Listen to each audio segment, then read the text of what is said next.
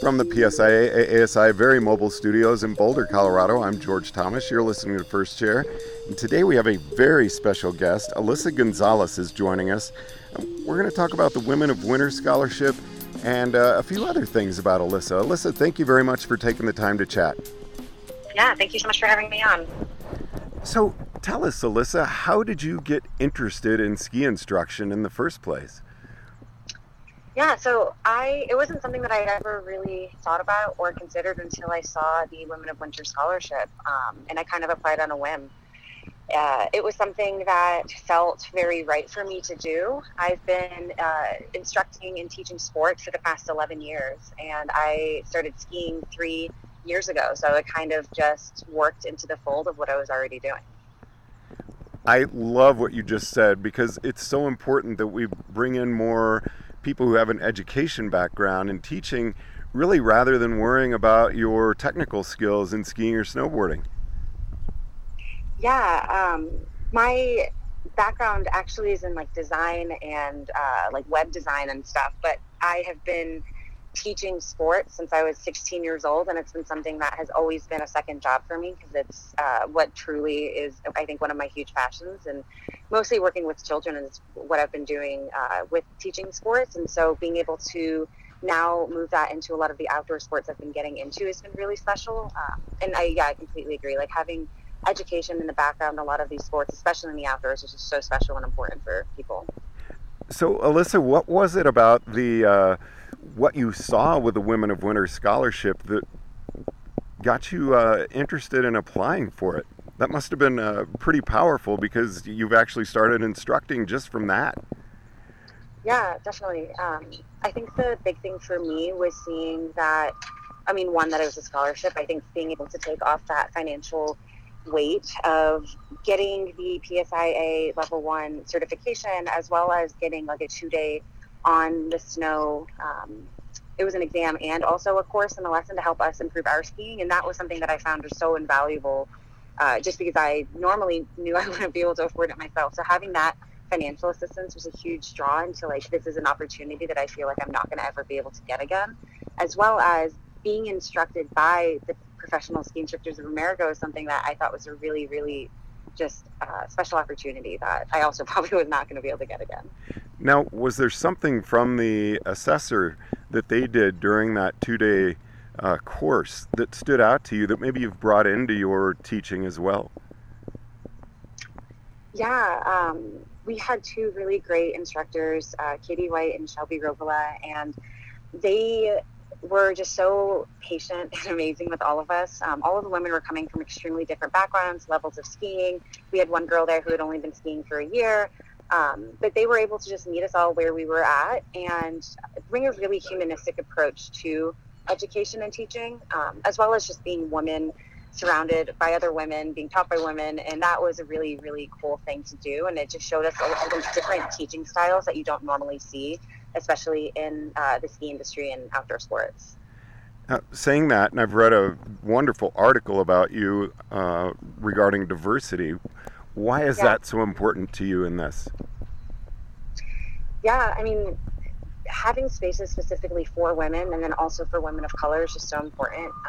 For me, those 4 days in Big Sky was the first time in my life I was 26 at the time, that I had been surrounded by exclusively women and women of color in the mountains and just in outdoor sports. And that was a really big shock for me that at 26 years old, I was finally surrounded by people that looked like me, had similar experiences. I didn't have to explain anything special to them. So I think you hear a lot that the outdoors is white and that's all it is. But it really showed me that there are people that are like me and other people in historically marginalized groups that do go in the outdoors and recreate there. And being able to create more spaces where people can just truly be themselves and have more representation like that is just so important to kind of really change what the outdoor industry looks like.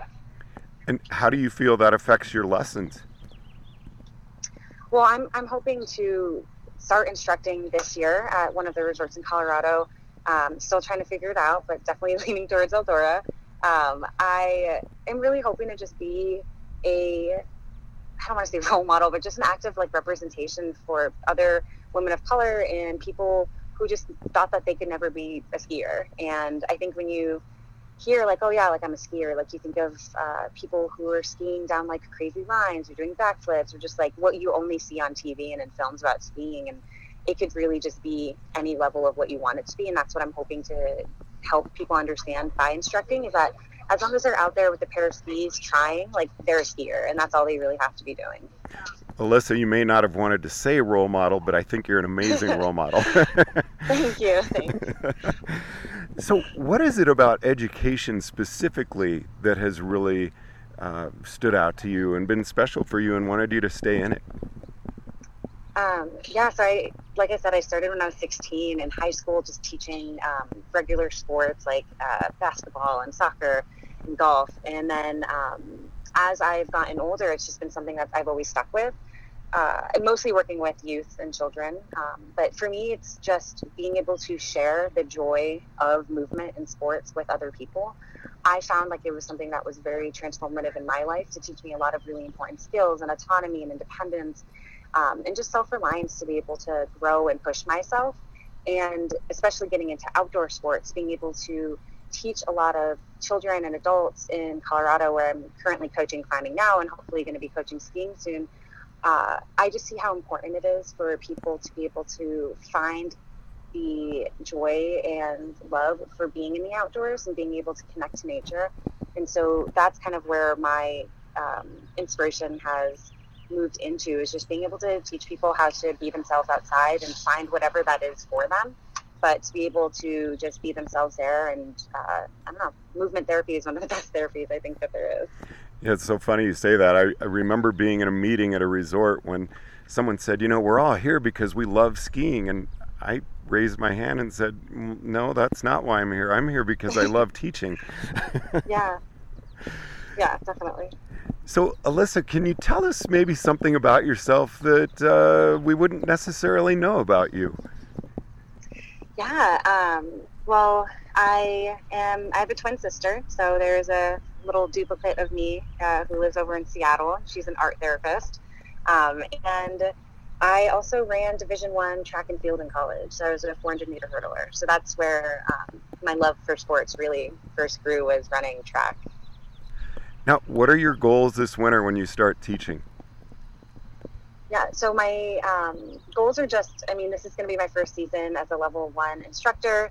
I'll be working with children and adults. My goal is to just try to get more people on the mountains in like a safe and inclusive way, as well as creating a little bit more diversity in the mountains, whether that is with the people that I'm teaching skiing or with the actual instructors itself. And then I definitely want to work towards getting my level 2 PSIA instruction certification, and then my ARI 1 this year to start getting into some backcountry stuff. So what would you say to our membership in conclusion about the importance of diversity? What can we do as a majority of white to really become more diverse?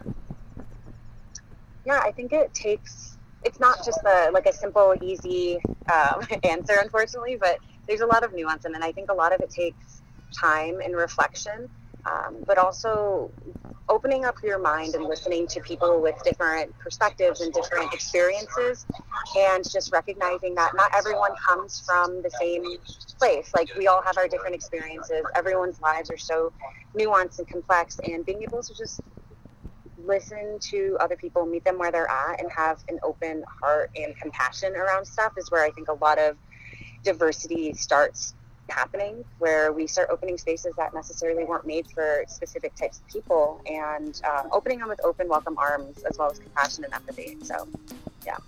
Alyssa Gonzalez, thank you very much for taking the time to chat with us. I hope you and I can have another discussion in the near future. Yeah, thank you so much. From the PSIA ASI Very Mobile Studios in Boulder, Colorado, I'm George Thomas.